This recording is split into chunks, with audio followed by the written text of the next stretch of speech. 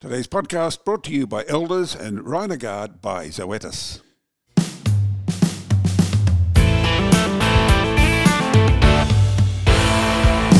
Hello, I'm Kerry Lonergan. Welcome to the Weekly Grill. Well, today, something completely different. A view from the other side. We've spoken over the years with lots of producers, processors and various representatives from along the very long chain which makes up the Australian red meat industry.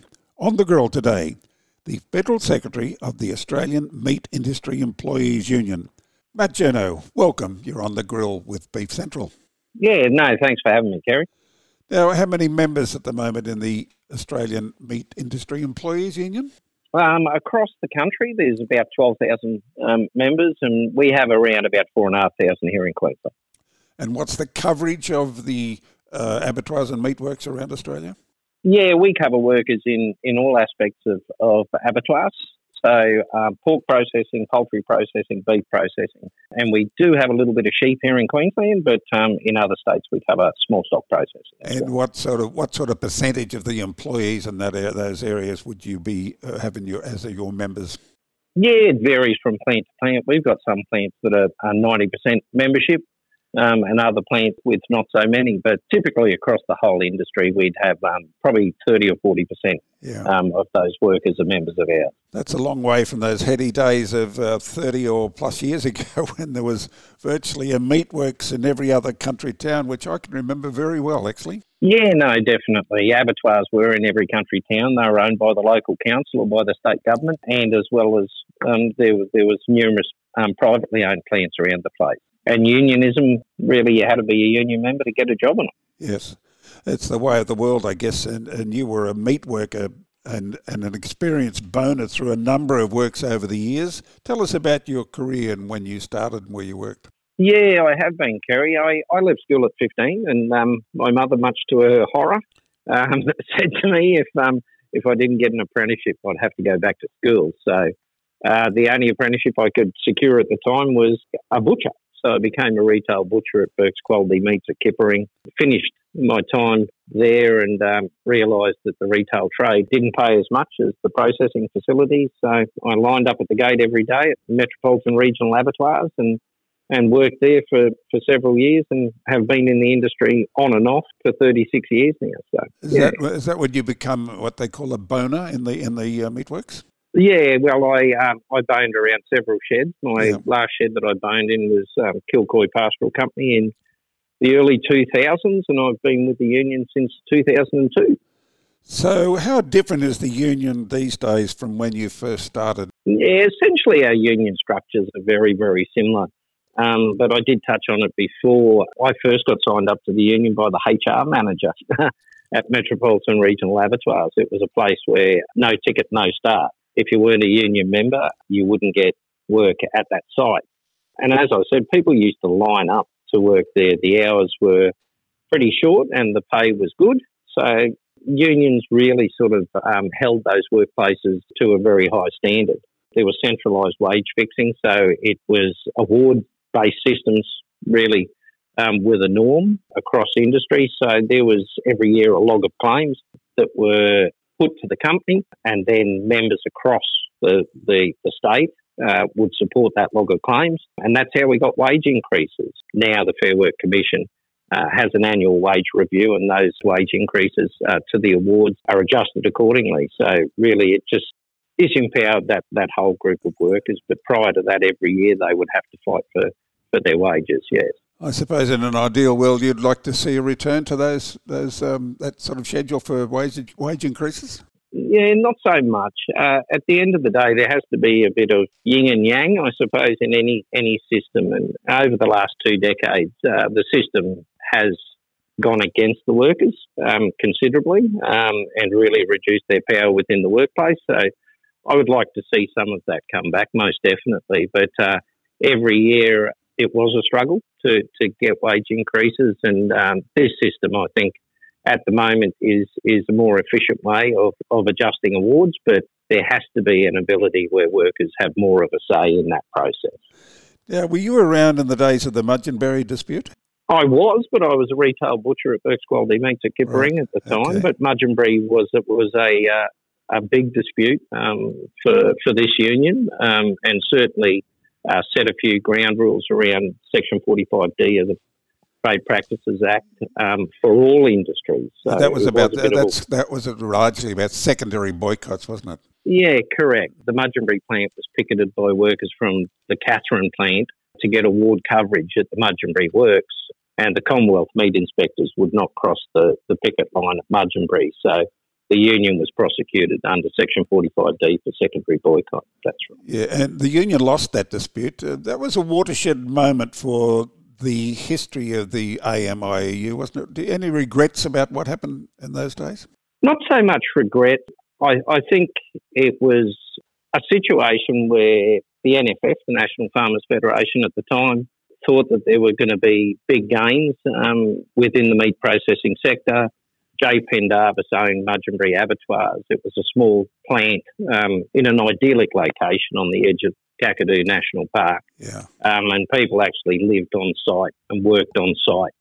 And I think to a large degree, Mudgeonbury was used to influence the outcome at all processing facilities. We went through the meat inquiry in 1996, and John Howard at the time identified the meat industry as one that needed reform. Funnily enough, Peter Costello was the barrister who worked for J. Pendarvis on that Mudgeonbury dispute.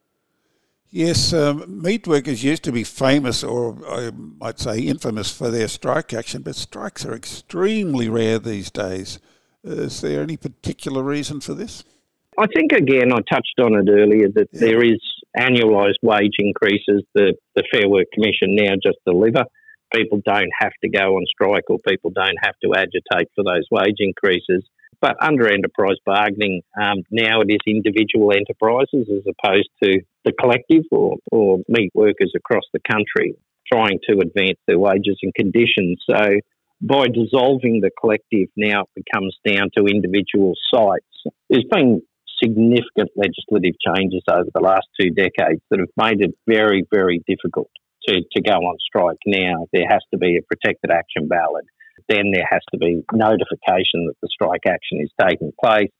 Notoriously, then the chillers are cleared out within that notice period, and really the strikes become less effective than what they previously were. So to a large degree, strikes or the effectiveness of strikes have been watered down a lot. Is that a good thing, do you think? Again, Kerry, no one takes strike action lightly. They took it, and workers take it to advance their conditions and wages. Unfortunately, wages and conditions have slipped in our sector, and part of that would be the loss of the ability to take action to advance your conditions and wages. So to a degree, it's a bad thing for the outcome of workers, but again, strike action is something that is taken as a last resort. Yeah. We're on the grill with Beef Central. Our guest today, Mr Journeaux. He's Federal Secretary of the AMIEU. We'll be back in a moment. Breathe easy with Rhinogard, the only single-dose intranasal vaccine for control of IBR in your cattle. Get in control of bovine respiratory disease, that's BRD, before it begins. Just deliver a single intranasal spray of Rhinogard for rapid IBR control, and add a single dose of Bovishield MH1 for protection against pneumonia. For rapid protection against MHN IBR in your weaners and pre-feedlot cattle, breathe easy with Bovishield and Rhinogard. Available from your local vet today. For over 180 years, Elders has proudly been supporting Australian livestock producers. Elders supports your business across the production cycle with more than 350 livestock agents, access to specialist livestock advice and auction services. Draw on our established relationships to buy and sell commercial and stud livestock across domestic and international markets. Enjoy Del Credere guaranteed payments when you sell with Elders. Livestock funding also available subject to approval. Elders, for Australian agriculture. You're back on the grill with Beef Central. Our guest today, Mr Journeaux. He's the Federal Secretary of the Australian Meat Industry Employees Union. Let's talk about what's happening these days in meatworks across Australia, and that is employment of foreign labour. What's the official attitude of the AMIEU to this practice? Yeah, well, foreign labour's been a feature of the industry since 2004. We were quite supportive back then. Well, not quite supportive. The industry started bringing in, it was 457 visa workers at the time, mainly from Brazil, and they were bringing workers in under a retail butcher ANSCO classification. The ANSCO classifications didn't contain butchers, bonus, slicer and slaughterman. So we were instrumental in working with the industry to develop what's called the Meat Industry Labour Agreement. Under the Meat Industry Labour Agreement, there were certain protections, like a minimum salary level. There had to be a pathway to residency. The employer had to pay for airfares to and from, and there was no concessions around regional plans. So when that labour agreement was developed, it was fit for purpose because the industries were competing with the mining industry at the time for labour. But unfortunately, that meat industry labour agreement over the last 2 decades has morphed into something very different to what it was originally intended for. They do have a 10% concession on the Tisment rate. The Tisment rate, which is the new MSL, has been suspended since 2013 at 53,900. And if you add a 10% regional concession to that, it comes out at around 48,500. So really the current meat industry labour agreement isn't really reflective of what conditions and wages in the meat industry should be, and has been used to suppress wages and conditions in our sector. Now, I don't think this situation is peculiar to Australia. I think it's worldwide from my travels at least. That is, if Australians won't work in these meat work situations, what alternatives do processors have but to seek workers elsewhere? Yeah, typically I cast my reflections back to the day that I used to get up at 4 o'clock and line up at the gate at Metropolitan Regional Abattoirs. And I'd line up there sometimes with 100 other people hoping to get work. I used to get on a medium kill, which was 860. But if it went lower than that because they'd sold the sale yards over the road, I didn't get on. It was a sought after occupation. Typically someone, and the old saying used to be, someone would have to die to get a job in the meat work. Yeah. So the industry has become less attractive over the years. And entry-level jobs now in the sector, you can go and work at Coles or Woolworths and get the same rate of pay. So a kid leaving school has the opportunity to go and work for Coles or Woolworths, stacking shelves in a fairly clean, pleasant environment, or go and work as a labourer or a floor boy in the meat industry, pushing blood down a blood drain with a squeegee. So again, the industry, because it is it's a hard industry, it's not an easy job, needs to become more attractive for local workers. And until it does that, it's going to rely on migrant labour to fill those gaps. And more attractive is built exclusively around higher wages? It's not always higher wages. It's obviously the opportunities. Kids these days need to be able to leave school and have opportunities or career options. The meat industry is one that's a perfect ground that you can go and do a university degree. You can do veterinary science or environmental science or agricultural science, and the meat industry has a job for you and a good job. Or you can leave school in year 10 and the meat industry has a job for you and a career for you. Most plant managers within the meat processing sector have come up through the ranks. Left school at year 10 and now are running multi-billion-dollar businesses. It's an incredible industry and it does have the opportunities there, but the industry doesn't promote itself enough, doesn't promote the opportunities enough. And as I said, entry-level jobs within the sector really just don't pay enough. Yes, offshore labour schemes like Palm often target smaller Pacific nations like the Solomon Islands, Samoa, Fiji, maybe Tonga perhaps, but where there's only a limited number of people available before it impacts on their own economies. Should such labour schemes be looking at bigger English-speaking countries like Asia, like the Philippines or India for labour? I think there are certainly political advantages for supporting or looking to these nations in the South Pacific, and I think Palm was developed around that, that ethos that look after our Pacific partners first. And Palm, a lot of these people live a subsistence lifestyle. in their country of origin. So, they're not highly paid. They don't earn very good wages in their own country. And coming over here gives them the opportunity to earn better wages and send that money back home, learn transferable skills that hopefully will develop some industry over in their own country. So I think there has to be a combination of, I suppose, visa schemes that complement each other, not one over the other. And I think PALM is an integral part of that process.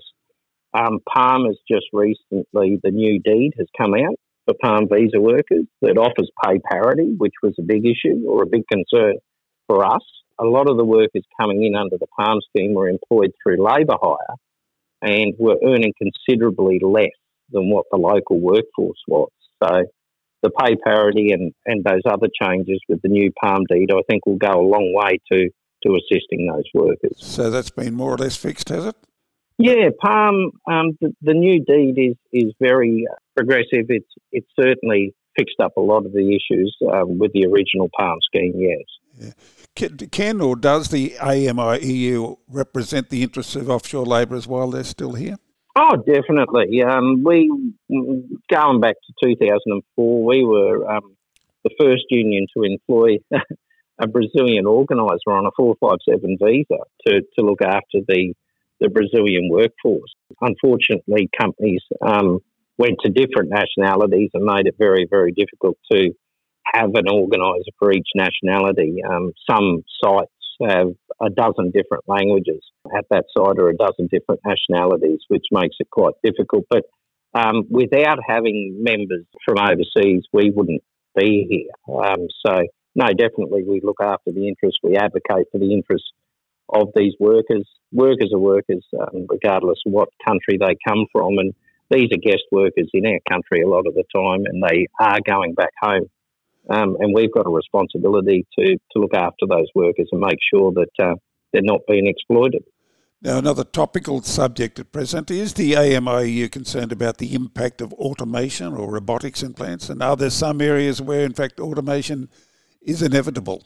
Yeah, look, it's 2023 and essentially in the meat industry, we still do things the same as we did when the can pack system was introduced in the 60s. Prior to that, it was bed and cradle slaughtering and that it's gone to the rail. So that was the biggest revolution in the industry or the biggest automation in the industry, and nothing to any significance has happened since then in beef processing. Small stock processing, there is a lot of automation. JBS introduced a lot of automation into their southern plants around sheep processing, particularly in the boning room. But beef processing is essentially done the same way as it was since the 60s. So I think automation is inevitable. At the end of the day, people physically can't do any more work. So if there's a constant push for increased productivity, there has to be automation brought into the industry to cater for that demand for increased productivity, because it's just not going to come from people. So I think it's inevitable. Really, I think the only thing holding it back is people are reluctant to trial new automation in a commercial setting. So really, industry and government should get together and build a facility where that automation or new technologies can be trialled outside of that commercial environment. And if they work and can go into the commercial setting. And if not, new things can be done. Matt, if there was one thing that you could sit down and negotiate for any distance with the employers, what would that subject be? Yeah, that's a real tough one, Kerry, because there are some challenges within the industry, and obviously the ebbs and flows in our industry are a big concern for the workforce. We can't just, kill cattle and, 9.5 million when we've got a national herd of 29 million in 1 year, and then, go down to 6 million or 4 million. It's just not a sustainable situation. So really we need to try and iron out that supply of stock, and whether that, utilising those tropical pastures in the north better than what we do, instead of putting animals on a boat and exporting 1 million head of live cattle out annually, we really need to start looking at trying to even out the production cycle. So I'd like to see industry and the unions work together with government, with CSIRO, with other industry bodies to try and have a more consistent flow of animals and more consistent, reliable work. A lot of our members are stood down for significant parts of the year just due to, availability of stock and inclement weather conditions. If those animals were either grain finished or lot fed, that supply of stock would certainly be more reliable. So that's probably one of the biggest challenges we've got within the sector, this boom and bust, continued cycling. When people are stood down, they leave the industry and go to different industries, and that's not a sustainable proposition. It's been like that for as long as I can remember, though, Matt, really. Yeah, it has, and it has been a feature of the industry, but typically workers could follow a season. So if they were stood down, there was no beef processing in Queensland, they could jump in their cars and head to Victoria and do some small stock processing down there. But at the moment, the more, I suppose, international companies get involved in beef processing, they'd rather just turn the lights off than actually work on reduced kills. So I think there are ways of streamlining or keeping the curve a little bit flatter. And I think as an industry, we've got to work on those. And it helps, obviously, with producers with getting a reliable price for their animals. It wasn't too long ago, cattle were nearly $3,000 a head, and those numbers have fallen back considerably to where they are now. So if you were a restocker and you were buying cattle back then, trying to convert them into profit now is near impossible. But I think if that curve could be flattened a bit, there wouldn't be such volatility within the industry. Yeah. Fiddling with the law of supply and demand, Matt. Good luck with that. Mr Journeaux, Federal Secretary of the Australian Meat Industry Employees Union. You've been on the grill with Beef Central. Thank you so much for your time today, Matt. Thanks, Kerry. Have a great day. Thank you for joining me today. If you have a question or topic you'd like discussed on The Weekly Grill, email theweeklygrill@beefcentral.com. Until next time, I'm Kerry Lonergan, and this is The Weekly Grill, brought to you by Elders and Rhinogard by Zoetis.